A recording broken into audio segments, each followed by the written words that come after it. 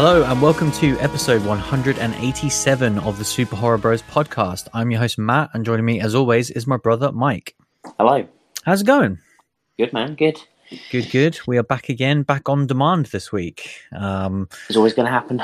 Yes, after the big one last week, The Invisible Man. Hopefully you guys have already checked out last week's episode, which was a lot of fun talking about that movie. Oh, it really was. And hopefully you've seen the movie as well. It's been doing really, really well at the cinema, which is awesome to see. Because obviously you never know with these sort of things. Like Doctor Sleep was obviously a weird one last year where it just didn't do that well, and it's always disappointing to see. And obviously, like the kind of the current climate at the minute, like not many people seem to be going out to the cinema, so it's cool that people have come out to support this movie because it definitely deserves it. Yeah, I mean, I was surprised by how busy our screening was when we went. Yeah. And like we didn't go at normal time and stuff, and like it does show that people are going out there and seeing that movie. Yeah, like in general, our cinema has been busier in the first couple of months of this year than it was pretty much for all of last year, which has been a weird one. Did they not realise how hype 2019 was for horror movies? Yeah, and like how cheap it's been for so long for our local cinemas. I think there's like it's like finally people have figured out Dawned how on cheap people. it is. Yeah. But yeah, no, we didn't have to go to the cinema this week because we will be talking The Dare, which kind of came out of nowhere, this one. I'm not sure if it was on any of our upcoming lists or anything like that. No. But yeah, there is a notable face in this one, which we'll get to. Long-term Sneaky. Did not, came under the radar, that one. Yeah, exactly. So yeah, we'll talk about all that good stuff shortly. But first, there's a couple of news stories. This first one's pretty interesting, especially for me and you. Kind of this news broke, I think it was sometime last week, that basically The Last of Us is obviously a big deal to us and to many, many other people that, of course, played that game. And yeah, we'll kind of get into it because there's a lot to unpack here. But the news is that they are going to be making a HBO TV series adaptation of The Last of Us. So there's so much to unpack here. Just very briefly, kind of a mere months after the game came out back in, 2013? They announced a movie adaptation like immediately. It was I think it was Screen Gems, which is part of like Sony Pictures, and good old Sam Raimi was attached in some capacity. And what isn't that guy attached to? Exactly. At some point. It just hasn't gotten off the ground over the last sort of 5 years, really, where Neil Druckmann, who's kind of the creative director of the first game and the sequel, was, he was penning the movie script, and he did finish a script as well. But it just never really got off the ground. And obviously with them gearing into production on The Last of Us Part 2, which is coming out in a couple of months, it kind of just never really happened. And so, yeah, I guess that means that's not happening at all now, because now we're getting this instead of that. What are your thoughts, I guess, on any adaptation of The Last of Us, but then now most notably a TV series version? Yeah, well, I think starting with the movie and leading into the TV, like I was not hyped about a movie because for me, The Last of Us already is like, it's that closest comparison to like a movie experience you've had in a video game, but it still kind of gives that gamification of it. And I just feel like there's no need to adapt it, because with a movie, all you're going to do is lose some of those moments, because the game is like a 12-hour game. It's slightly longer than I think the first. Yeah, time. So you're gonna miss some of those important beats. Putting it into a 90-minute movie that just isn't gonna, it's just not gonna give you those character developments, especially the way that like, if people haven't played the game, that like the two leads kind of develop and grow together. Like, I think you need that time to care about that relationship. And so I wasn't that pumped about a movie adaptation. And if they weren't going to do the story of The Last of Us, then if they're going to do a sequel, different story, I want that in a game, which is now what we're getting. But like, moving on to the TV, I'm much more excited about a TV show, because I think, to actually get the time to spend with those characters again, it's one of those where I'm like, do I want it? No. Is this the right format? And have they currently said all the right things for this to be good? Yes. And I think that's where I'm currently at with it, where I'm like, it's the guys that made Chernobyl for HBO that are adapting this, which is massive. Neil Druckmann is going to pen the script and be heavily involved, which is massive. So, like, I'm now eagerly waiting to see what the casting news is. And then kind of, we can go from there. But like so far, they said all the right things. It gets me excited. But ultimately, I think with I don't know whether we've had this discussion on or off air, but for me, video games can be video games and movies can be movies, and I don't need the two to splice. But yeah, sometimes when they do, we get real good stuff. More often it's the licensed video games have got like a bad rap in recent years, but historically there were some real bangers out there. So I think it was more that route as opposed to the games coming into movies. But there's been some that I've dug, and so I think like I could see this working, and I'm pretty excited about it. Yeah, I think these things take time, don't they? Ultimately, is it like video games is such a new medium, and I mean, look at like what early novel adaptations were, and there was obviously a couple of bangers, but then loads of different things where people would say, "Oh, it wasn't good." Same with comic books, where there's so many iterations where people are like, "Oh my god," and now it's like such a part of film culture. You can't really imagine superhero movies not existing. But yeah, like we've said before, like The Last of Us to me is a perfect video game. It is the best story ever told in a video game. And I don't say that lightly. It is literally the best story ever told in a video game ever. And like, there isn't a close comparison to any other game. You can judge every other aspect of that game, but the actual story, the narrative, the characters, it's the best. You compare everything else to The Last of Us. And so, yeah, it is a no-brainer that obviously people are going to try and pull that out of the somewhat niche world of video games and try and adapt it into anything else that can get more eyeballs onto it. Yeah, when this was initially said as a movie, I had zero interest in it because I was like, for the reasons you said, I just don't see it working. But I think that right now, a HBO miniseries is the absolute best case scenario. Watchmen it, like say we're just going to do 10 episodes and that's it, and it's just going to tell the story of The Last of Us, and we're done. And then ultimately what's perfect about that formula is The Last of Us Part 2 comes out. If you want to adapt that, then you just say, well, guess what, guys, season 2. But if not, it's one and done, and you walk away from it knowing that you've made something beautiful and brilliant. So I definitely think it's the right thing. And yeah, I've not seen Chernobyl. It's one of the only things on HBO in the last year that I haven't seen. Because I don't know how you haven't seen that, because you've been caning through them. It's one of the very few that I have seen. Oh, okay. Have you seen it? Have you? Yeah. Well, what did you think of it? Yeah. Well, I think it leads into part of what is so good about The Last of Us, that it is so character driven, right, and intense in that way, and that when you get the sequences of action or tension, it's not like conventional action, but obviously when they're dealing with the stuff that goes down at Chernobyl, like that is heightened because you have so much of this character development behind it, and I think just the way it was shot as well, I just think like I can already see like how those guys could make The Last of Us and make it look fantastic for TV, because it felt big budget. And obviously like HBO and everything else, like this isn't like a low budget TV adaptation that some of these channels do. HBO will give it like that gloss, and these people know how to give it. The creators of Chernobyl know how to give it that TV gloss as well. So I think I couldn't think of a better match for it, to be honest. Yeah, nothing on HBO to me feels cheap or rushed. Like everything feels careful and very expensive and very well produced in a good way. So yeah, like it's one of the only shows that I haven't seen, and there's been at least 4 or 5 shows in the last year that I've loved on HBO, and it's only like 5 episodes, isn't it? So I should definitely check it out. Yeah, it's like maybe 6. Yeah, it's not that much of a commitment. Yeah, so I'm definitely going to check it out for soon. But yeah, this is one of those ones that I completely agree with you. Like, do I need a Last of Us adaptation? Definitely not. I love that first game, played it multiple times, cannot wait for the sequel. Playing it again currently. But like, yeah, seeing a TV version of that, I would be fascinated to be like, oh, okay, what would they change? The ultimate question, and we can talk about this in future shows, is like Joel and Ellie, the stars of The Last of Us. Yeah. Like, where do you go with that casting, man? Like it's exciting because there's so many options you could take it, but it's also they've already cast it, bro. they're not gonna do that. Those actors are, and I do call them actors, are amazing in The Last of Us. But I think that I'm talking about, we've already had The Last of Us made as a movie. It was called Logan. Yeah. Yeah. For people that don't know, like, the way Hugh Jackman looks in that movie was just completely stole from The Last of Us. It's all I can see. The second they cast it, and I saw like a few of the tweets going around, I was like, yeah. I was like, it's not happening, but now you can't unsee it.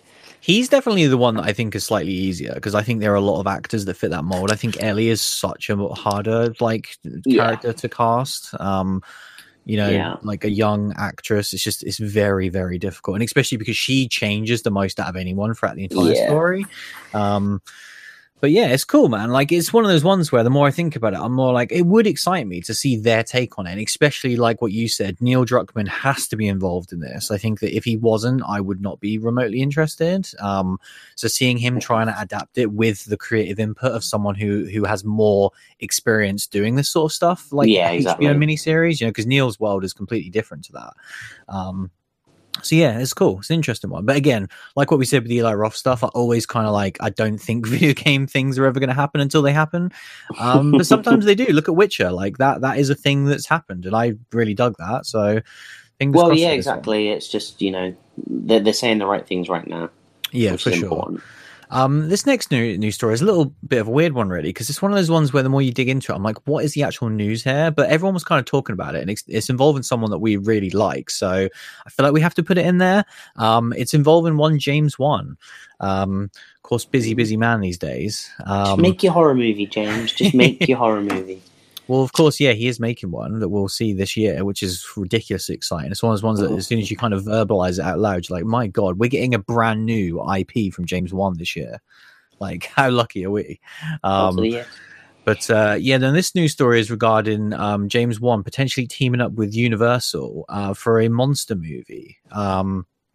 Obviously, Invisible Man again in the news, and kind of clearly a lot of different projects are going to be greenlit post that and the success. Obviously, like the Mummy a few years back was their first attempt, where they were very much going to be like, right, we're going to Avengers this, and we're going to have all these spin-off movies that they're again going to tie together. And that movie was so weird because I think it made something like 400 million or something. Like, it made a lot of money, but it was the budget was something astronomical, like almost like it was one of the biggest movie budgets of all time. Wasn't it was ridiculous. Yeah. Whereas you look at Invisible Man now, I think it's already made 100 million, which is great, but it was made on like a $7 million budget. So like it is all about just maintaining that. But the reason why I find this is a bit of a non-story is basically James Wan I think it's his production company is going to produce this movie. So there's a different guy who's attached to it as the writer called Robbie Thompson. Apparently he's a producer on Supernatural. I don't know who he is, so I can't comment on him. But he is the one who's writing the script, and then there's no director attached to this, and it's apparently not James Wan directing. But basically the kind of the synopsis says it's basically it sounds like a modern take on Frankenstein, where it's like a group of teens discover that a neighbor is building a monster in their basement. So yeah, it very much sounds that way. And yeah, like that aspect of it, I'm like, okay, like a modern retelling of Frankenstein. I'm definitely interested in that. Yeah. It's just this news story that was going around with like a lot of James Wan being mentioned. I was like, he's not really involved in this when you dig into it. Like, he's not writing, he's not directing. Like a step below Eli Roth Presents. Yeah. Like, and that was a stretch too far, really. And I think, but like you say, them trying to modernize these historical monster movies is super fascinating. Like, I never saw The Mummy, and I would be interested to see it, even after all the flack and everything. Yeah, same. And obviously, like, Invisible Man was fantastic, and like what they've just described there sounds like a modern adaptation of Frankenstein. Obviously, I'd love to see Dracula, and I'm down for that, but I don't care about James Wan, like his name being chucked at it, because he's clearly not going to have anything really to do with this project. And I'm already way more excited about the project that he is working on. Yeah. That aspect of it is weird. Like, I think it'll be interesting to see what we see from this Universal stuff, where apparently they have a lot of projects in the works already, but none of these sound interesting to me. The directors that are attached include Dexter Fletcher, who did Rocketman, I believe, Paul Feig, of course, of Ghostbusters 20, whatever that was, 17, 16, and Elizabeth Banks, who's just come off one of the biggest bombs of 2019. So the three names that are attached to this are like, and none of them are horror names in the slightest either. So like, I'm like, man, can you guys not rejangle this and realize what Leigh Whannell did so brilliantly and don't fuck this up again? Because it sounds like you're going down the Mummy route again with these names being attached. So yeah, like I hope none of these projects come into works because they don't interest me in the slightest. Like I want to see like these indie directors get a chance, and these movies that we see countless times for the show, these indie horror guys that can prove that they can do it with a small budget. Give them something like a classic character and see what they would do with it, instead of trying to get these like big trendy names that just know nothing about horror, in my opinion. So yeah, it's an interesting one, really, but we shall see. We shall see. And then, lastly, I threw a little trailer in here for you. Yeah, you did. That I made sure that you watched. For people that haven't seen this trailer, it's called Psycho Goreman. And yeah, I just want to talk about it because I was like, this is great. This movie is from Steven Kasansky, I think his name is, which is he directed Leprechaun Returns. Oh, here we go. Right. Was that the name of that movie? Was that the name of that movie? Sure. Whatever Leprechaun movie that we covered that was decent. Yeah, I'm almost sure it was Leprechaun Returns. Yeah, and I think he did. Is it The Void as well? He did The Void. Yeah. Did you see that movie? Yeah. But like Leprechaun was great and had really cool gore in it. It was just a fun, tongue-in-cheek time, and I think this trailer was immediately that to me again. Where what I loved was it was a minute trailer and it just didn't mess around. It was like, here's this ridiculous concept of these kind of like kids that have this basically like a horror monster that they can control, and just a couple of good gags in there as well. And I just really appreciate soundtrack. I just really appreciate what they're going for in the trailer. It's one of those ones where, like, if I saw this as a trailer for a potential at Fright Fest, I'll be like, we're going to see this movie. Yeah. Oh, that's exactly. I saw that trailer and I was like, 11 o'clock Fright Fest. Yeah. I'm in. Like, exactly. Give me that Mega Time Squad slot, and I am definitely in. Like, so few whiskeys, watch this movie. Yeah, good times. I completely agree. Like, it's one of those ones that I really want to see in that sort of environment. The most interesting thing, I guess, finishing it, is that it was going to be a South by Southwest festival this week, was where it was going to have its premiere, and obviously that's been cancelled now. So it's one of countless movies that are kind of were going to have their premieres. And I guess with these festivals, it's obviously interesting where a lot of movies get picked up post festivals, don't they? Where obviously they then get picked up by Netflix or Shudder or anything else like that. So it sucks, man, because there's so many people that just aren't going to get their movie out there to people now. So I don't know what a movie like this does. Like, I saw they posted a small thing on Twitter. Delayed. I think it just gets delayed. Like, they will have to show it at other festivals, try and get into other big festivals. You know, obviously it does then leave the door open to, will it get a Fright Fest entry and that sort of thing. And get picked up that way, because chances are a movie like this doesn't necessarily have the pickup right now. For sure. And it will be, a lot of things are going to be delayed and stuck in that kind of Polaroid situation where the movie's done and in the can and people know it exists, but when's it actually going to get in front of people in a real, tangible distribution, not just these weird little one-off screenings.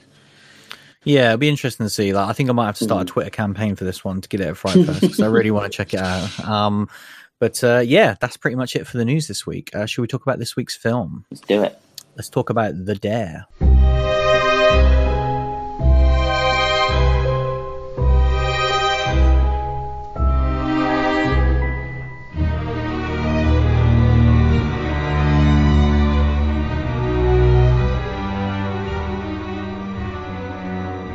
Yeah, obviously, as we teased at the start of the show, there's only really one place to start with this movie. Yeah. Which is friend of the show, Richard Brake. Which obviously snuck out a little horror movie, didn't he? Yeah, which is awesome. So this is the first one we've seen since Three from Hell. Post Three from Hell, yeah. This is our first Richard post Three from Hell. Yeah. Nice. Yeah. Which is always good, because just the second I see him, I'm just like, man, I need to watch Free from Hell again. I've not seen it this year, so like I need to. Yeah, I haven't seen it this year. You're right. That's an excuse, right? We've not seen it this decade. Like, we need to. Yeah. All good points. All good points. I've technically not watched it with the director's commentary either. Oh, have you not? I've done which that. is a bit of a sin. Yeah, I only watched like the first 15 multiple Yeah, I've got multiple reasons to watch it. So anyway, Three from Hell. Let's do our fourth show on Free from Hell. Let's talk about a new film. No, let's do it. So yeah, the Dare, obviously, as you said, kind of starring our man Richard Brake. Kind of the movie starts. We're introduced to this character called Jay, who basically, in the opening scene, there is a home invasion, and he gets captured and awakens in a basement, and him and three other people find themselves pretty much in a saw trap. You know, this kind of they're in this real dirty, dingy basement. They're strapped to the wall, and they kind of are trying to figure out what's going on. Why is someone clearly messing with them? You know, why hasn't this person killed them? Why are they there, and how are they going to get out? And as this kind of, you know, essentially this, I'm just going to refer to it as this trap, you know, this kind of saw trap. It's not a conventional saw trap, but to me, that's just what it felt like so much. It's like the start of a lot of traps, where it is literally 4 people with like one in each corner. There's just not that kind of, oh, this is now how you try to escape thing. It's just more like a prolonged saw trap filled with lots of torture. But yeah, and kind of as they're trying to get out of this basement, we start to get these kind of flashes to Richard, who has kind of, I guess it's hard to really go into it too much, but he's basically got this boy, and he's kind of raising him as a captive, and kind of trying to teach him these very weird kind of morals, and he's grooming him in a sense to become a certain type of kind of monster when he grows up, pretty much. And it's kind of unclear from the start what his intent is, but he's very much kind of trying to make this mold of this boy into the, like, this kind of, you know, he's like, you've got to be strong when you grow up, and telling them that the world out there is horrible, and kind of manipulating him and brainwashing him into what we're not quite sure. And it, as to how this kind of blends in with the 4 prisoners, we're not quite sure either at this point. And I guess I have to leave it kind of there for now. There's definitely a hell of a lot more to unpack, and we're gonna have to unpack it and start to talk kind of, you know, I guess what we're not right now, but when we get to that point, it will be kind of midway through spoilers. I guess we get a reveal at some point that kind of connects those 2 timelines, and we're gonna have to talk about that in order to fully analyze this movie. But I think we can leave it there for a synopsis.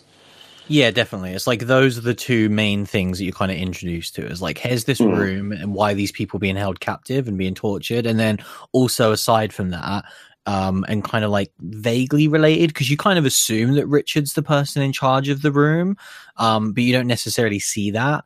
So it's kind of like, oh, okay, what's going on? What, you know, has he got these other people captive? But also, why does he have this boy? And he clearly like cares for this boy and wants to kind of he's raising him as a kind of this unconventional father figure. I think though as well, you know, if you've seen the poster, it's very clear that that person in the poster is not Richard. Yes. so you know, that take that what you want, but I think, you know, me coming into this movie, I was very clear on what these 2 timelines were very early on in that respect. But yeah, obviously that's probably a good point to leave it, I guess, for now, until we go into more on it. Yeah. So yeah, do you want to delve into this beastie? Yeah, I thought this movie was really interesting. Like, obviously, the Saw vibe straight away definitely got me interested, and it was one that I'd heard a little bit about before. I think when we kind of looked up this movie, of like, oh, it's a Richard movie, you know, what's this one about? And seeing people, then it sounded cool. Yeah, to like the Saw type stuff, I was like, oh, okay, I'm totally in on that. And yeah, it was like, first of all, I really liked the opening scene. Really tense, kind of. It's one of those ones where it's hard to pull off something like that, because you've seen it done so many times, you kind of know what to expect, you know, because it's the start of a horror movie. But he still managed to make me kind of relax just seeing this family and being like, oh, okay, here's just this family, and already listening about what was going on, where like he's away from work a lot, so he doesn't get to spend too much time to them, and there's a bit of a fracture there with the relationship, and all that stuff, really, where they got a lot into like a very short scene, where I kind of immediately knew who he was in the family, and then yeah, like very tense scene, and I really appreciated that as the opening scene. So I just thought it was a good scene to kick off the movie. I think what it did was something like Incident in Ghostland, where it kind of just amped it up very quickly from very early on, and it kind of, I think it took that beat where it started off a bit slow and then amped up super quick. That was kind of like an unconventional pace that had you off guard. Yeah, and I think it's kind of, you know, it's kind of similar to like the first Saw movie, when Jigsaw is kind of collecting people, or whoever that person might be, is collecting people because, it is these very quick captures in a home invasion like scenario quite often, and those were the most terrifying parts of that Saw movie originally. I thought it was a super strong opening. Yeah, so that was cool. And then you kind of immediately plonked into this area that's very Saw reminiscent, and you're like, okay, we've got these 4 characters. Let's figure out what's going on. And I was interested immediately where we kind of knew who was it Jay as like our lead character. Yeah. But I definitely was like, okay, I know who Jay is in this. I now want to know who these other 3 people are. And obviously one of them is doesn't really talk. So like, he's kind of like out of it really for reasons that make sense within the movie. So that's fine. But the other 2 characters, I was very much like, why are you here? And I get that there needs to be obviously mystery into it, but it got to a point where I was kind of like, oh, they're not really asking the questions I want them to ask. Like, again, you have to compare this to Saw because that's obviously what they're going for. But like, that's what I liked, how immediately when Adam and Gordon are locked in that room together, they really start asking questions that you would be of like, who are you? What do you do for a living? Why are you in here? Like trying to get these connections. Yeah. And then this movie didn't really do that, did it? I don't think in those early scenes. No, I think like what you touched upon there was Saw, it very much, gets you. They ask the questions that would be real life questions, but it also helps you as the movie viewer develop that character. Whereas, these characters, it got a chunk into the movie and they felt super undeveloped. They basically were just like, I don't know you, and then they're like, okay, and then just moved on. I was like, well, hang on, like, what is the connection? There's obviously something, someone doesn't just capture 4 people and chain them in a room, like, at complete random, or at least not often does that happen. Yeah, definitely. Because I think with these types of movies, you always know that there's going to be later reveals, which is fair enough. That kind of like changes your perspective. But I think what I like about the movies that do it really well is they give you, say, 60% of the truth. So they give you like what has actually happened, but then they leave out certain aspects that then flip it. Whereas I think what this movie tried to do was be like, right, we know the backstory of these characters, and you will find it out eventually, which you do. But we're going to give you like almost none of it. So then it's just like, okay, these characters are a mystery. And then when we get to the part of the movie when we're going to tell you who they are, then you'll find out. And I don't like that approach compared to what I said before, where I'd rather they be like, no, here's this, and this, but maybe we're leaving out a few links to really solidify why they're all here. And then you go over that later on in the movie. So yeah, that was just something that I thought was like a little bit kind of, could have been better in the early bits. Yeah. But to then get back to the other story of it, which is the Richard raising this kid stuff. I really liked all these, like the dynamic between the two was fascinating from the get go. Where I can't remember what like the first scene is with the 2 of them, but I remember he's kind of captive. It's very clear that he's kind of like captive, isn't it? Like right. Early doors, I think. Because I remember there's like the one when he's like cleaning on the floor, but I was like, was there a scene before that? I couldn't remember. I think there was. I think there was. I think that was the second scene. Yeah. So it's like it's just this weird dynamic where you're like, you have to really talk about as well. Like he is very abusive to this child, like physically, and it's pretty damn uncomfortable to watch at times. Where we've seen Richard obviously do a lot of these different roles now and do these really uncomfortable, sinister villains, but I don't think we've seen him do this type of villain, which is to do with children before. And I think that definitely adds an element where normally it's like a woman captive or a man, like what you see in like 31 and stuff. It's very difficult to watch. Friendly, smiley character who's kind of like dressed normal. He's got his hair nicely done, and he's very much like the nice guy. But then he's doing these really messed up things to a child. I thought it was a cool juxtaposition for this film because it immediately hooked me in, and I was like, man, like this is a movie that gets why they got Richard, which is that he does like charismatic stuff and charming stuff ridiculously well, and I think it's what he's really, really good at. And it's why I think he's so perfect for a Rob Zombie movie, because for us, or for me anyway, like what I love in those movies is he creates these complete piece of shit guys on these characters who in reality you would hate, you would never want to see. But in the film world, they're like the most likable, interesting people. And it comes from those actors. Absolutely. Like you could no one else could really write characters like that.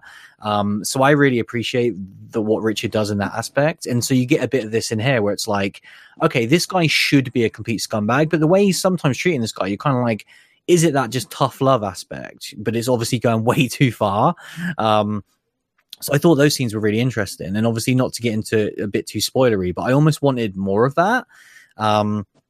Because that was the most interesting part of the movie to me. Like, I really, really liked those scenes. And then obviously kind of getting towards the halfway point where we get the reveal.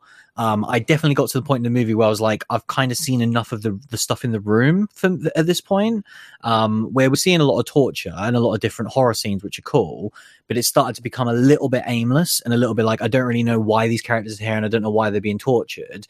Whereas I do care about the Richard and the son or the child aspect a lot. And obviously they do tie that stuff together, and we'll obviously get to that when we discuss the reveal. But for me personally, that was the stuff that I was really involved in, and I wanted to see more of that. But yeah, I guess it's hard not to talk about the reveal stuff later on. What did you think about it? Yeah, I think this movie does a lot of things right, and I enjoyed quite a bit about it. And then there's also quite a few parts that were rough around the edges, and I didn't like as much. And so ultimately at that point it became a way of kind of where do the scales tip on it, and I still think I came out of it liking this movie. Obviously, you know, what you touched upon with kind of Richard and the Dominic kind of child character was super fascinating in the beginning. And to be honest, I love the backwards and forwards between the room and kind of them, because you got this real sinister, tense kind of scenes with Richard and the child, and then obviously you've got these people in the room, and some of the torture that was happening to him it just amazes me that these movies can do this sort of stuff on the budget they must have at this point. Yeah. Like there was some mad stuff in this movie, and it got to a point, and I think to me it almost was this reveal that we're skirting around right now, that kind of post that everything didn't feel as good to me. I think kind of some of the gore that happened at that point, and kind of, you know, the violence in this movie went a bit CG heavy at times. There was one scene in particular that just really lost me because it went very CG, and I felt like it was very, you know, the quality and those practical effects that they were doing, I didn't think, you know, they should have gone to the CG route. And also when we kind of get this reveal that kind of tries to blend the two together, it didn't overly work for me. The whole there's kind of like a very long scene that kind of tells the story as to what's going on, basically.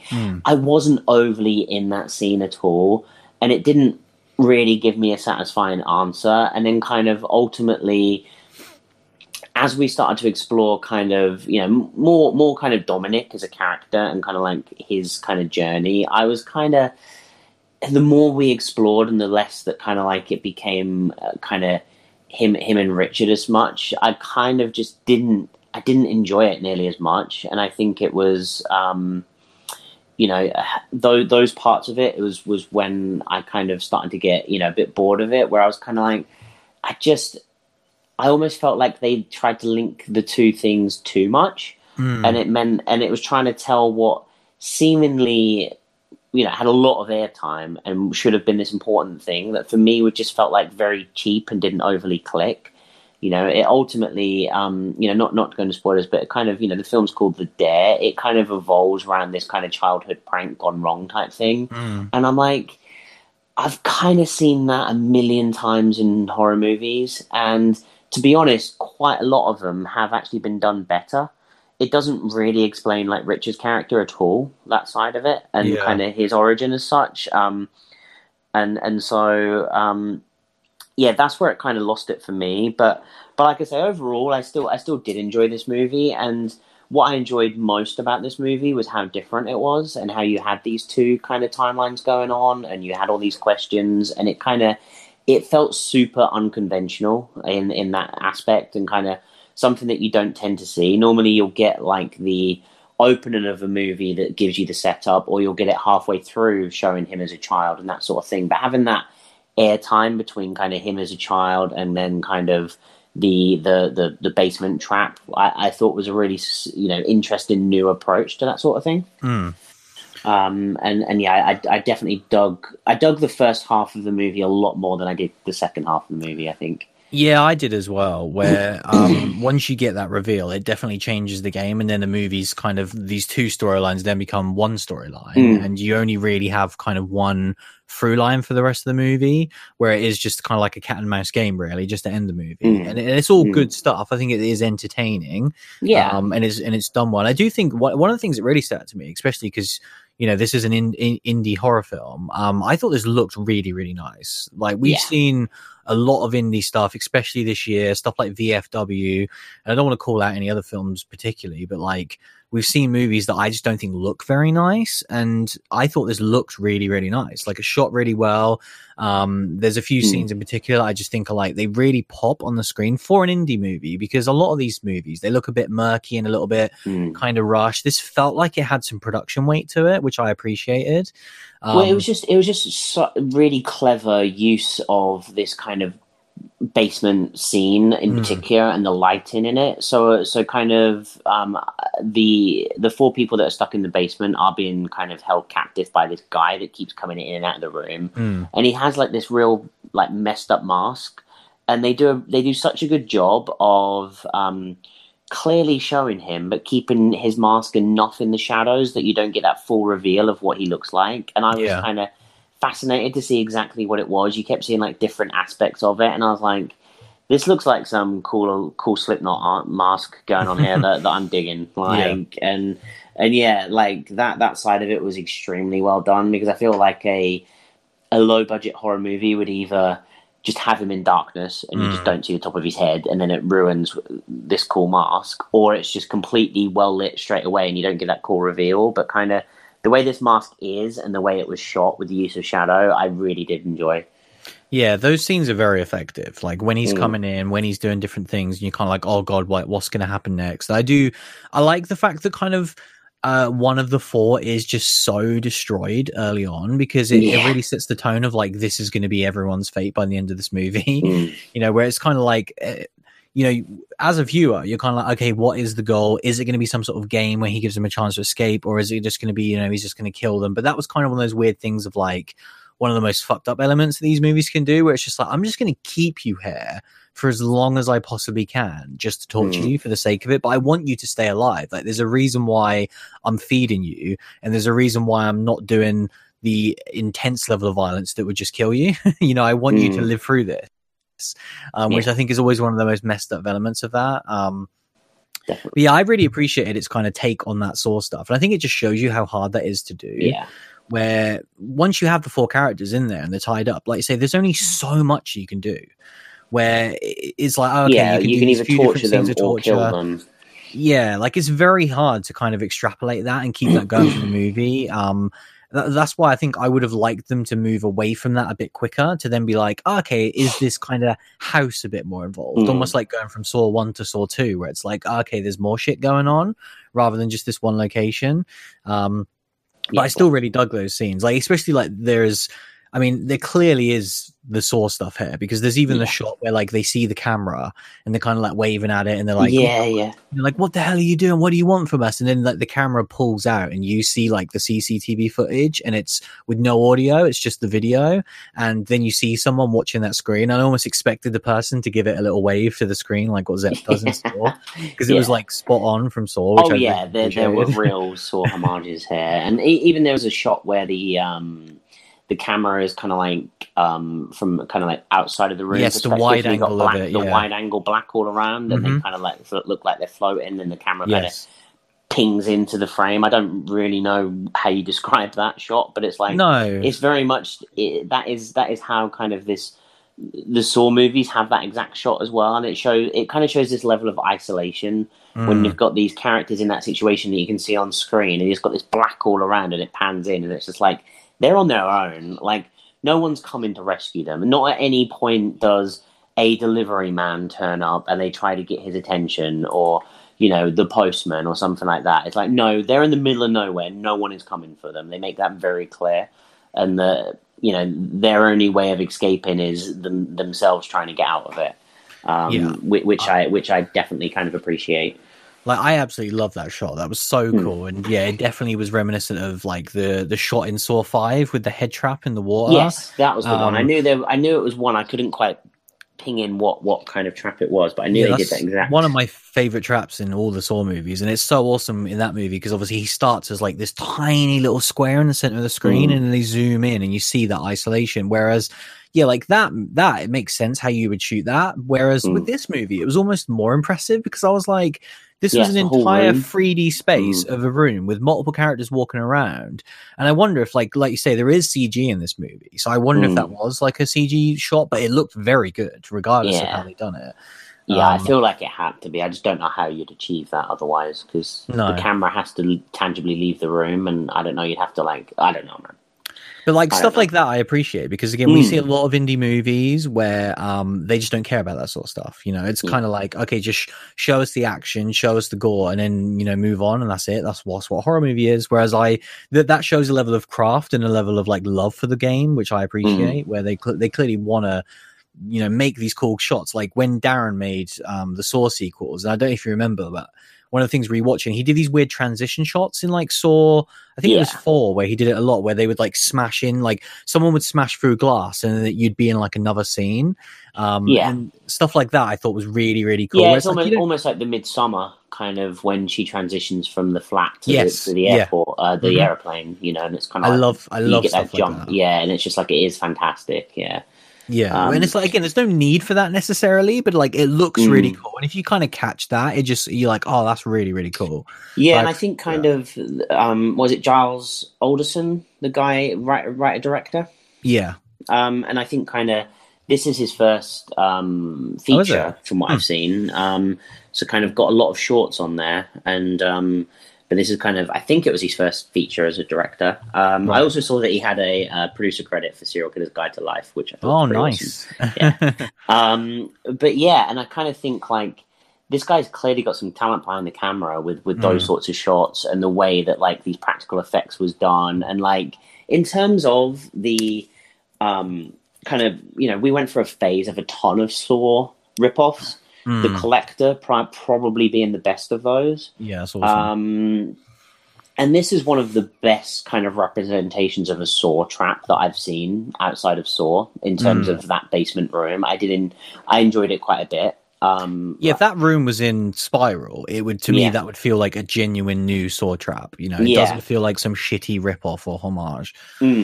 Yeah, exactly. So I'd definitely be excited to see more kind of, what this guy can do. Definitely. Yeah, for sure. But yeah, I mean, should we go to recommend? And yeah, I mean, should we go to recommend and then we'll go into a bit of spoiler on it because I think this is one that we do need to. We've skirted around it a lot, and I want to unpack it a bit.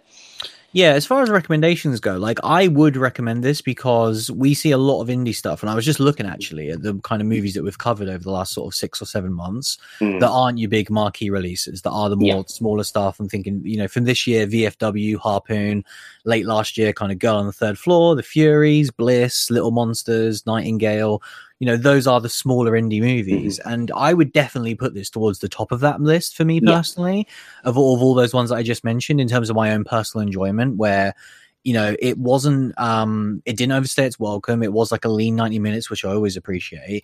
And like you say, the small mentions that we've said about the level of craft in the camera work is something that I really appreciated, again, more than all those other movies. Writing wise, I agree with you that I think it does get a bit too bogged down in this one event that is trying very hard to tie everything together. And ultimately, when you come out at the end of the movie, I was like, it did make sense. Like, it's not silly. Clean. Yeah. It was like it was almost too clean in a way, really. Where you're kind of like, I would have almost liked it a little bit more open-ended because you were very much like, here's what happened. Outside of what you mentioned with Richard Brake's character, he's like the only one really who is like a little bit of an enigma because everyone else is very much like, here's what happened at this point, at this point, at this point. And I almost feel like it is a little bit too clean. Where with a horror movie, especially like an indie, Saw take, lots of graphic violence, you want it to be a bit more rough around the edges and a little bit more looser in its script. But again, that's kind of like a weird criticism. But no, I really dug this movie, and I definitely think it's one that's going to fly under the radar. And again, like what we say all the time with these independent horror movies, like this is the exact type of movie that should be put on Shudder. This is the exact type of movie that like you shouldn't have to seek out as a horror fan. If you're a subscriber to these horror services like a Shudder or even like Netflix and all these other ones, this is the type of stuff that they should be putting in front of you. And we've seen plenty of stuff from Shudder and most notably from Netflix that isn't on this level. So I think the creation is one of the things that really irks me, because we see a lot of Netflix movies in particular that I get hyped for because they're publicizing it.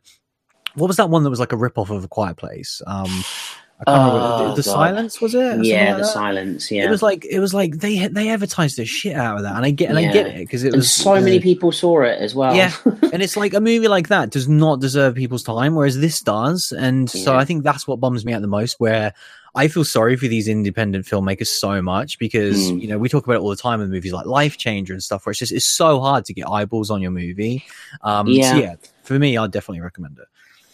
That was a long recommend, bro. Yeah. I kind of agree, really. I think this is definitely on like a streaming service watch. If this got thrown on Shudder or something like that, I would be definitely saying to people, check this out. And it's a shame that it's not on that sort of thing. Because I think, I don't think this is one that you have to kind of rush out there and try to find, but to your point on it that you raised, like in terms of these indie movies that we've seen, this one's got a lot of kind of real interesting parts to it, and just something that, like I say, I can see us seeing more from this guy and appreciating his work and kind of and seeing kind of where it kind of begins with this one is interesting. I think it reminded me a lot of kind of Barge People that we saw, where I was like, I really enjoyed a lot of it, and it just didn't quite give you that and full kind of, and it's just kind of, I think that's the case with indie movies, where a lot of them are that case. There are very few that are like give you that full package, and it's kind of, it's almost being overly harsh on them, because the few that achieve it, you then kind of put everyone in that box, because there are some indie movies that have literally made, top 5 of our year-end list. And so kind of when there is that elite in this crop, but this is still kind of, like I say, one of the better ones that we have seen. That's a really good point, because that's what we're comparing it to. Like, it's not like you're comparing it to stuff we've seen this year. We're literally like the whole spectrum of all the movies, the independent movies that we've seen for the show.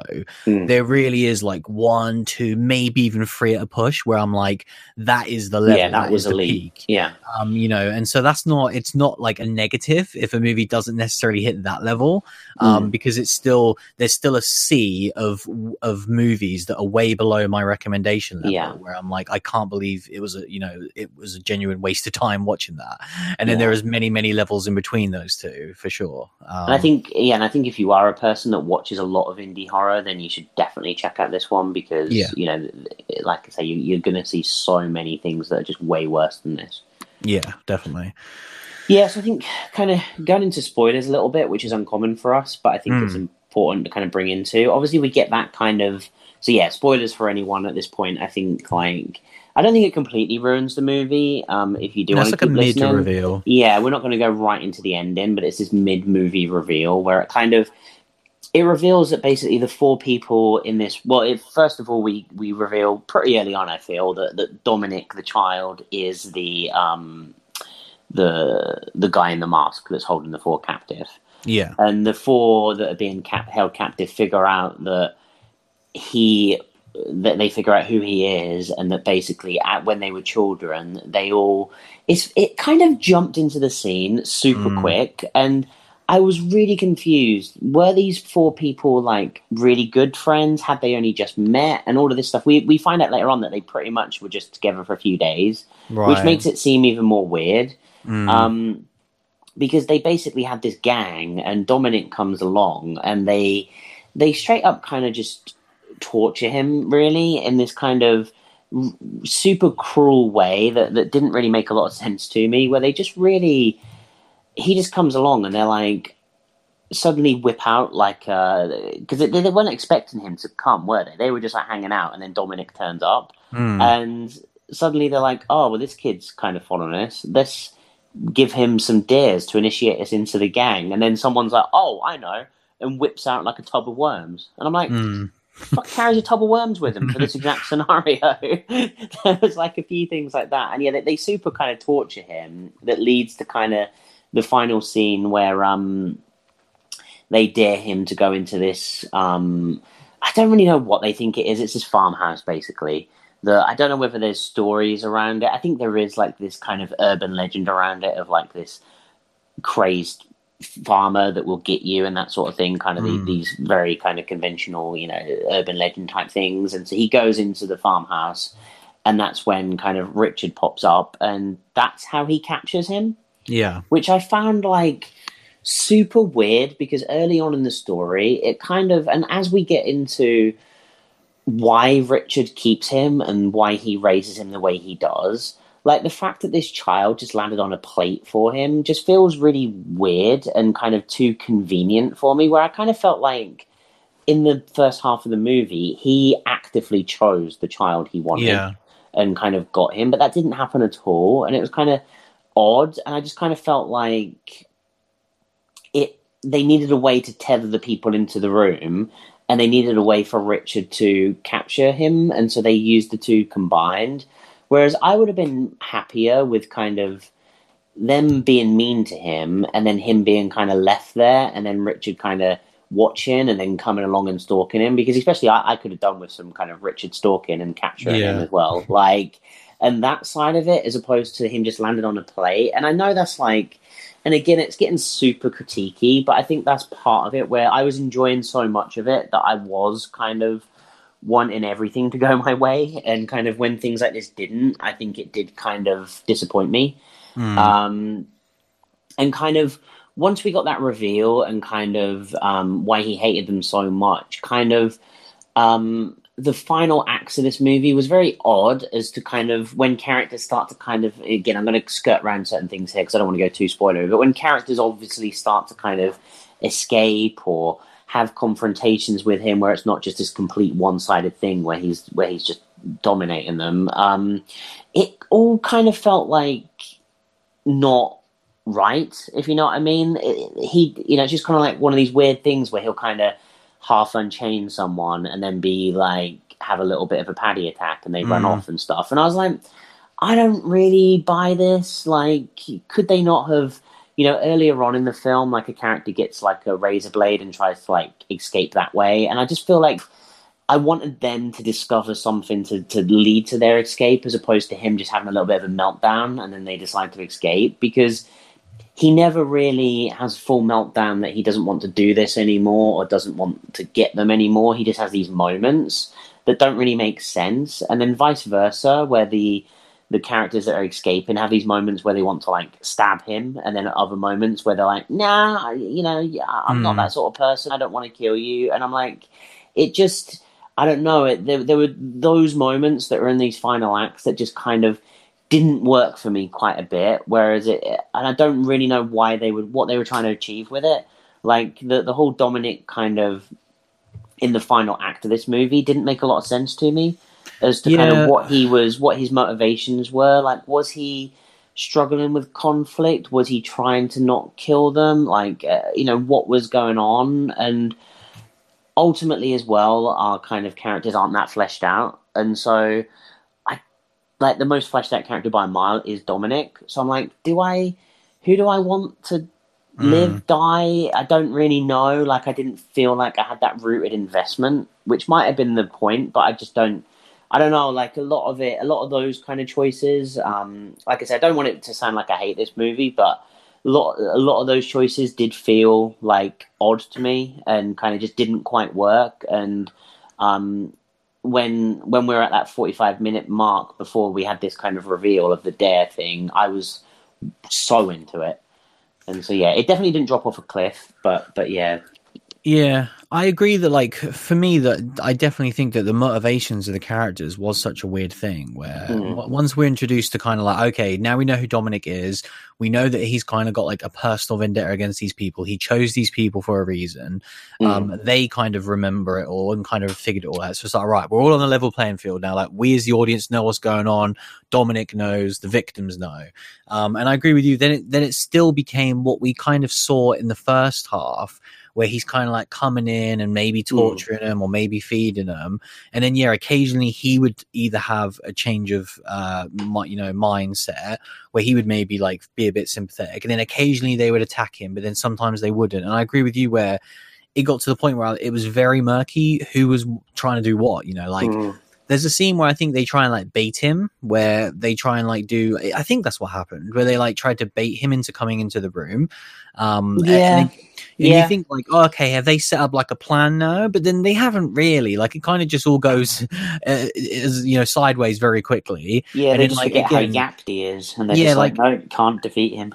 yeah, and like I say, they have opportunities where it's like, right, you could attack him or run there, but you choose not to. You choose to just obey him again, and then but then you've attacked him, and now you're obeying him again. And it's almost like once you've made one of those choices, I feel like you kind of have to commit to it, don't you? Where it's like if this character has like messed him over and tried to attack him, I don't think he's suddenly just going to be like, right, I trust you now. You're going to be obedient again, right? Like, right, go sit in the corner again. Like you almost can't pull that back once you've kind of like released it. And he was like mute for like half of the movie, and then suddenly when we got the reveal that in the current timeline nothing else has changed, he suddenly becomes chatty.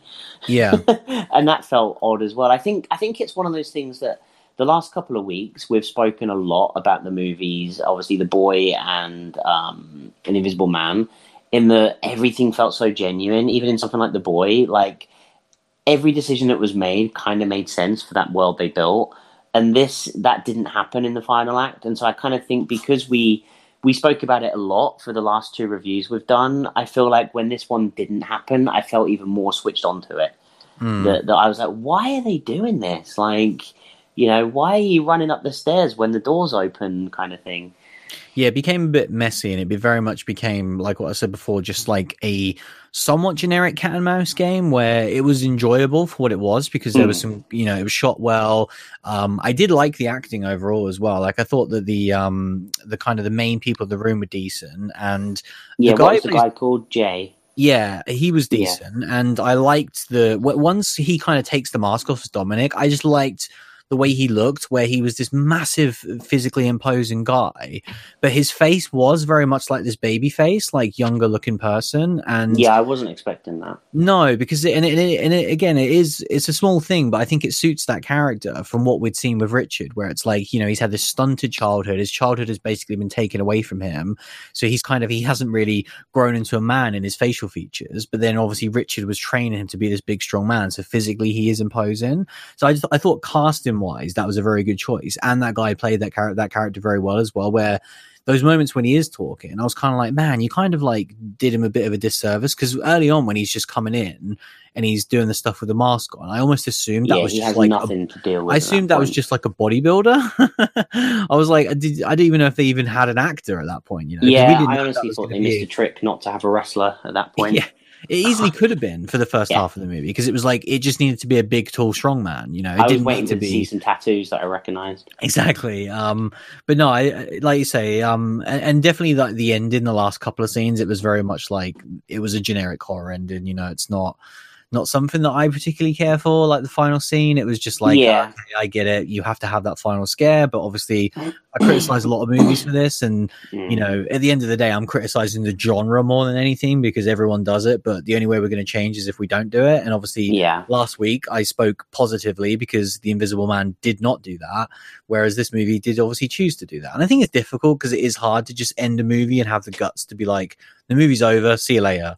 We had the final scene of the movie though. Like I feel like you pan away when a certain character's outside, like, and kind of like you pan away from that, credits roll. I'd have felt satisfied. I didn't need that extra scene because I was confused as to who these characters were. And then kind of ultimately when I figured out who they were and kind of what was going on, I was like, oh, okay, I know what's going to happen here. Like, are you trying to create a Jason? Like at this point, like what are you trying to do? Like, so it felt super, like you say, kind of this Hollywood horror side of it where they're trying to bring this in. But yeah, I think kind of bringing it back that, I think it's being critical of this movie because it did so much right and had so many positive things. I think kind of, I think as well, the way it was kind of edited towards the end, I feel like there probably is a different cut of this that is a bit more concise and doesn't have kind of these weird character decisions, because a lot of the times when they don't attack or make the wrong move and stuff could have been left out of this movie and just would have personally irked me a lot less. Like I don't know whether that would be the case for everyone. Maybe I'm just more switched on to that. But yeah, there are definitely things that were in this movie that I feel like could have snipped it out, wouldn't have hurt the movie, and would have been preferential for me. Yeah, the last thing I'll say about this movie really is that ultimately what it shows is that there's a lot going on here. Like, we've seen a lot of movies for this show that are incredibly dull and boring, which is obviously one of the worst things you can have, where it's almost like there's no meat on the bones to even pick at, whereas this has been a pretty lengthy conversation on this movie, and there is still aspects of it that we haven't even talked about. And so I think that for an indie movie, like even something like The Furies I was thinking about, that you were quite a big fan of, but like there really wasn't too much going on, was there? It was kind of like, you know, once you kind of got that initial setup, that is the movie, and that's fine if that's what you're going for. But I do like here where, yes, there is stuff that we don't like, but there's also a lot of stuff that we do like. But then there's a lot of stuff, you know, like I appreciate that. Like it's, like they tried a lot of stuff, you know, like there's timelines being involved here. There's multiple kind of like actors playing same characters. There's like a lot of different stuff. Very ambitious, you know, in that aspect. There's a lot of stuff going on here for an indie movie. So that was like my last thing that I think is cool about this movie. But yeah, we've already done our recommendations, so that's pretty much it. Check out The Dare. But yeah, we will take a short break and we will be right back. This is Richard Brake. Grab your fucking popcorn. You're listening to Super Horror Bros.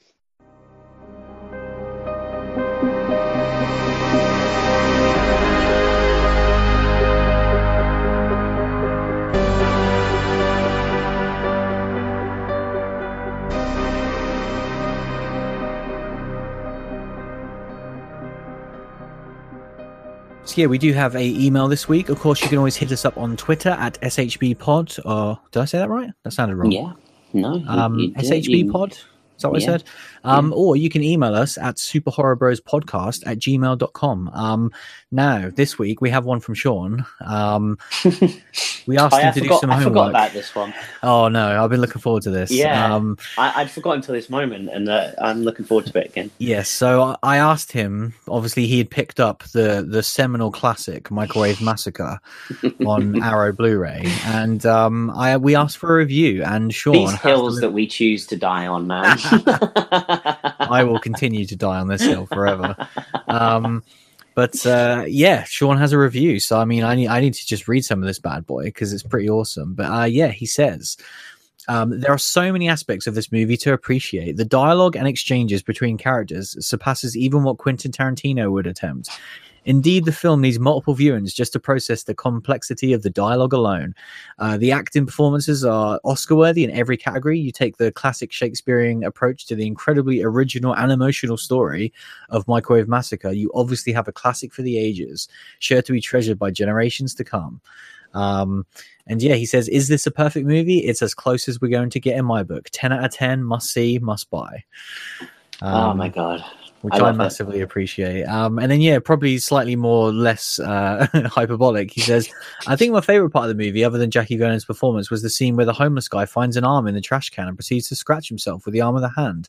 The humor is pretty basement level, yet somehow it works. He says, I do love this movie. It reminds me of The Stuff as well, which is a cool movie. Definitely does. But yeah, thank you very much for this, Sean. What I will say is that I will, as a great captain goes down with the ship, I wouldn't ask someone to do something that I'm not willing to do myself. And I did watch Microwave Massacre again in the last week. And I just absolutely loved it, man. Like, I'd forgot how much I enjoyed it, even though we kind of talk about it in just on the show. And it's one of those movies, especially where it's like, would it be as funny and entertaining the second time round? It definitely was. Like, almost more so. There was so many aspects of it that I forgot how utterly ridiculous they are. It's got to be our Halloween watch going forwards, I think. Oh, it's just like, obviously so many people have these bad horror movies that they just love, and to me this is my favorite. There isn't anything else that comes close in terms of just making me laugh. From like the opening scene alone is just utterly preposterous, and the movie just starts and it never gives up, really. Like, those opening scenes, and like Jackie Vernon's performance is legit amazing. Like, I absolutely love it, how ridiculous it is. Man. Like, there's these times where he just breaks character. There's times where he like looks at the camera and says this one-liner, and I'm just like, what were they doing? Like, it's so... You couldn't make a movie this funny if you were trying. And it's one of those ones where I'm like, I wonder how much they were trying to just make it a comedy. Because if they were, they're absolute geniuses. But yeah, no, I absolutely appreciate it so much. What I'm are the glad features that you like enjoyed on it. the Blu-ray? There's like a behind the scenes, like a very short one. But yeah, there isn't too much on it, to be honest. I want that retrospective interview. Yeah, I know. Like, I want to see, because that was what was really disappointing. Was I know Jackie Vernon did pass away shortly after filming the movie, so he wasn't in too much. But he was like a stand-up comedian before all this, so I've been meaning for ages to try and find some of that stuff because I really want to watch it. But yeah, like, I'm glad you enjoyed it, Sean. Like genuinely, it was so. Once I saw your email come in, I was like, I'm gonna have to rewatch this again now because it's been a little while. And I'm glad I did, and I want to watch it again. It's so the movie's only like 70 minutes, isn't it? I'm gonna have to watch it again. It's so cheap, and it's just like the ending is just ridiculous when he just like dies off screen, and you're like, what happened? Did they just like forget to put an ending on this movie? Like. Yeah, you talk about those bad horror movies, like especially like obviously Troll 2 is like the classic one, which is no doubt entertaining. But for me, Microwave Massacre is my favorite. I just love it. Yeah. But yeah, thank you very much for that one, Sean. He did also say another small thing that I wanted to mention last week with The Invisible Man and completely forgot about it. And I'm really glad that you mentioned it. So Sean says, what do you guys think about the trend of trailers containing scenes that do not show up in the theatrical release of the movie? There are sequences in the trailer for this film that don't appear in the movie. This is a bothersome trend, in my opinion, as it misrepresents the movie. Obviously, I briefly talked about the trailer on our discussion last week because I'd watched it after the movie, and I talked about how crazy spoilery it was. And I completely forgot to mention that, there are multiple scenes that just aren't in the film. I think most notably, and again, like I guess you could class as a spoiler because I'm going to say a scene that's not in the movie, but come on. Correct me if I'm wrong. You know the scene when she's in the shower, you don't actually see a handprint go on the glass, do you? No. So obviously that was used like massively throughout the promotion. Like I think it's even on the poster as well. Yeah, that was the only thing that I was aware of. Having avoided the trailer going in, I had somehow seen that. Yeah, so it's interesting and stuff like that. But I think it's an interesting one because you say, Sean, it's a bothersome trend. In your opinion, it misrepresents the movie. And I want to get your take on this as well, Mike. For me personally, I quite like it. I like that you see something that isn't necessarily going to be in the movie. I agree with you that it can misrepresent the movie for sure. And I think that, as a quick aside, in video game trailers in particular, this has been quite a big issue over the last few years where kind of like trailers come out for games and then the game comes out and it's nothing like the trailer. And I think that's something else entirely where it's like I was going to say, so much. Because that to me is misrepresenting a product. You can there's misrepresentation and there's promoting your film without trying to spoil it, and I think, or promoting your product without trying to spoil it. And I think I kind of land on the side of I appreciate it more often than I don't. In the I want the trailers to get me hyped without spoiling it. So, if you give me something that gets me hyped, I don't need to see that in the, in the finished product as such, as long as like it's, it's true to what I've seen already. Obviously like the whole, using this handprint thing as an example, we, get to the point that we see these things happening and we see the Invisible Man in certain ways and kind of the ways that he chooses to manifest himself that work fantastically in the movie. And I'm glad they weren't spoiled. And I kind of, I'm not against them showing something that just gives you that hype moment for a trailer. I think kind of, as someone over the years, like I love trailers and I love hype more than anything, for a movie.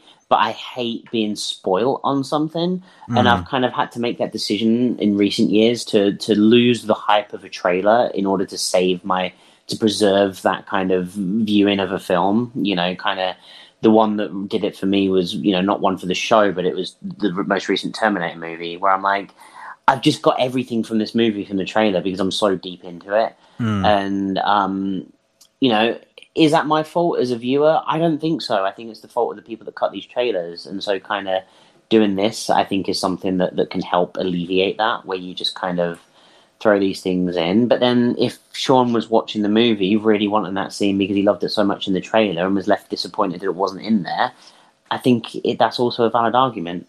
Yeah, I think this is absolutely fascinating. Like, we talk about trailers a lot, and I think rightly so, because they're such a huge part of the modern day form. yeah, like my current enjoyment of all films is trailers are a big part of that, and it's even if you don't watch them. Like I'm talking about stuff like A Quiet Place 2. Like I'm actively trying to not watch that trailer, and so that is in a sense impacting my view on that movie. But I agree with you that I think it's really interesting where there's so many different approaches to this. Like I wish there was an overall rule set that we kind of all abided to, where something that I think is fascinating as an aside was what they did with Avengers Endgame, where they said straight up before the trailers came out, any trailers that we have will only show the first hour of the movie. I think it was even less than that. Maybe it was like 40 minutes. But like something like that where, and even that is quite aggressive, but they fucked with it because they chopped out characters. I was going to get to that as well. Yeah. But like the other part of it before we move on to that was, so only showing like the first 40 minutes is extreme, but even something where it's like, don't show final third act reveals, like something like Don't Breathe is a perfect example. Like there is a shot in that trailer that should not be in that trailer. Yeah. And so they messed up, in my opinion. That is a movie that we adore. It was our movie of the year, but they fucked up by putting that one scene in that trailer because I would have loved to have not known that bit in the movie. And so I think just like a careness and a level of like, what I love in the video game world is when someone like Kojima has his trailers, he's the one making the trailers. And I think there's a difference when you see like a Jordan Peele trailer. I was going to say Jordan Peele is that prime example. He knows what he's putting in that trailer. So he's not going to show you the bloody end of the movie. Like he's not going to show you them all standing on the hill in the bloody trailer. So I think something like that, where the problem is so many hands get put on these movies. And so something like The Invisible Man, someone could have just cut this trailer and they could have literally shown you that like the final scenes, and that would have been crazy.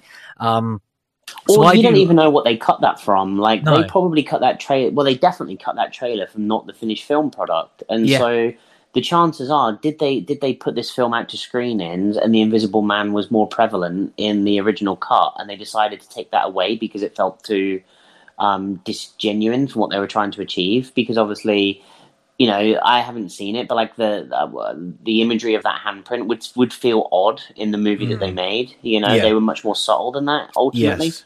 Yeah, like at that part of the movie, it wasn't like overt in what they were showing for sure. Yeah. But and like I agree. Like it's perfectly what you said, where trailers come out when movies are still in post production, and like literally you see in certain trailers, like different line deliveries end up in movies. You'll see a memorable line in a trailer that then has, it's like, its words are slightly different when you hear it in the movie. And you're like, did I misremember that? And it's like, no, because it was literally a different take of that scene was in the trailer. And then, like the other thing that you mentioned with Avengers, obviously, like I love the idea of fucking with trailers. Like, we talked about it with obviously Candyman and how there was potential for that trailer where they might be hiding some things from us.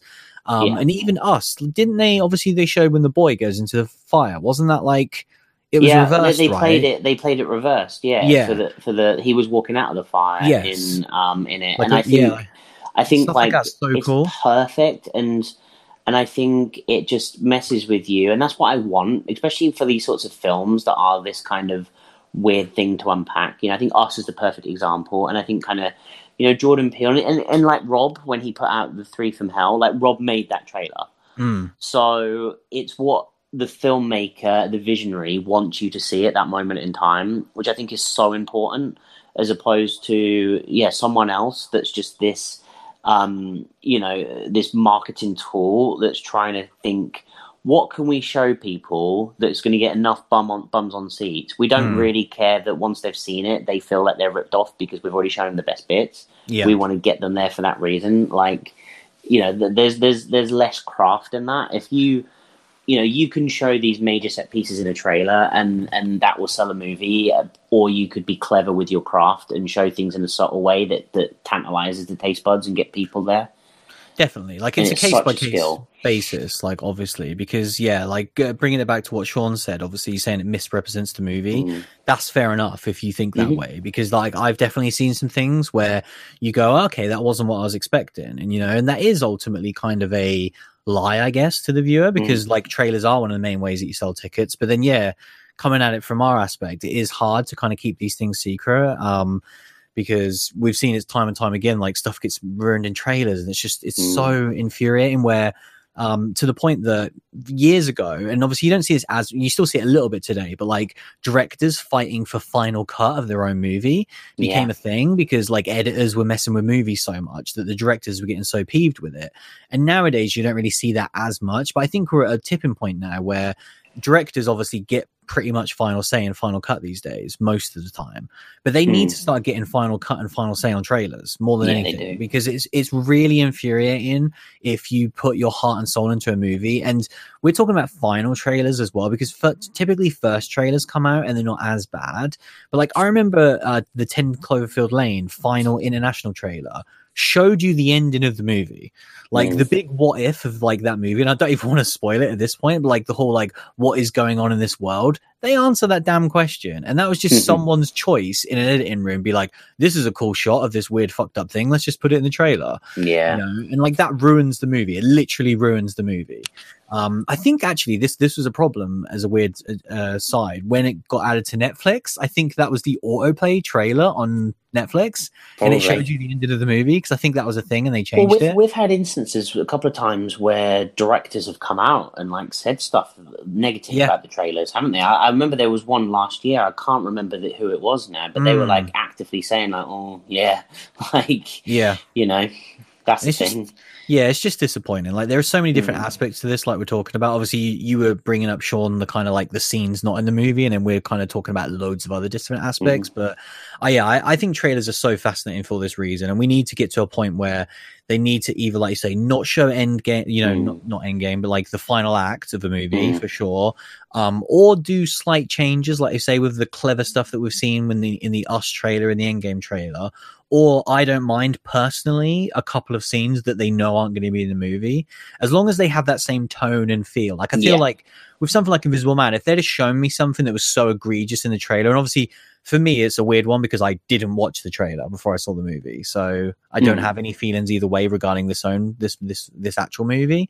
But as long as it felt like tonally the same as the movie, I wouldn't have had a problem with it. But if it had misrepresented the movie in a way where it was like, okay, this movie's not about what I think it's about, that would have been an issue. I think I know we're going long on this, but I think it's an interesting conversation. Like the Candyman trailer. Yeah. You know, that bathroom scene.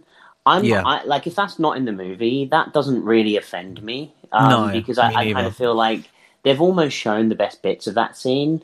And so, like, I think that scene... that's, I'm not looking forward to that scene. No, I think that scene could be awesome, but I want it to be the opening scene in the movie, because I've already seen most parts of it. And so, ultimately, if that's not in the movie, I'm okay with it. If that tonally fits with the rest of Candyman, it got me hyped for a trailer, and ultimately, I don't need to see it again.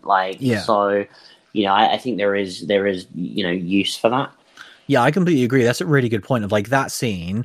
They show it in such a way and it's so long and it's in chronological order that like, I know what happens in that scene. You know, like granted we didn't see like probably the level of violence that's going to be in the actual movie, but like we know that like girls go into the room, they say Candyman, they think nothing's happened. The girl bursts in as like a fake jump scare. Then when she's hiding in the toilet, Candyman arrives.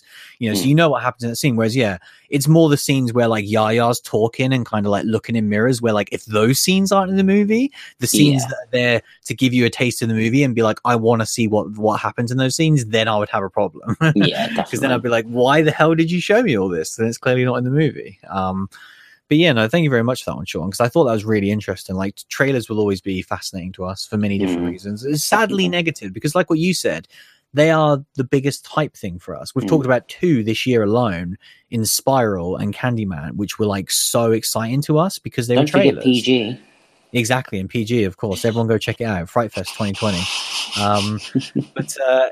But then it's sad because like I would love, like, we haven't had a conversation about A Quiet Place 2 trailer on the show. No. And it's a shame because like I just don't trust them enough to not spoil it. And I don't know. Yeah, and haven't absorbed that trailer fully multiple times. Like, I'm worried about a couple of scenes in it that feel like they are, you know, quite important.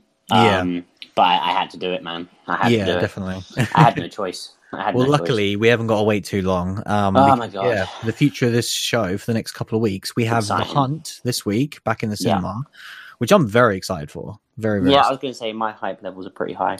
Just looks like a fun time. Like I've been entertained by everything I've seen from the movie, and that's the one thing where we just at this point in the cinema, I'm like, my expectations are so low for these movies where I'm just like, just entertain me, like just don't bore me to death with movies like The Grudge that are just like, ugh, they just go on and on and on. Whereas like this looks entertaining, even if it might be a bit silly, but yeah, it looks cool. And then Emma Roberts, I mean, you know, yeah, exactly. Oh, it's got a great cast, this one. And then week after, The Big Boy, which I cannot wait for. It's still one of those weird ones where it's like, it doesn't feel like it was this close. It doesn't feel real. It doesn't feel real that we're like 2 weeks away from Last of Us and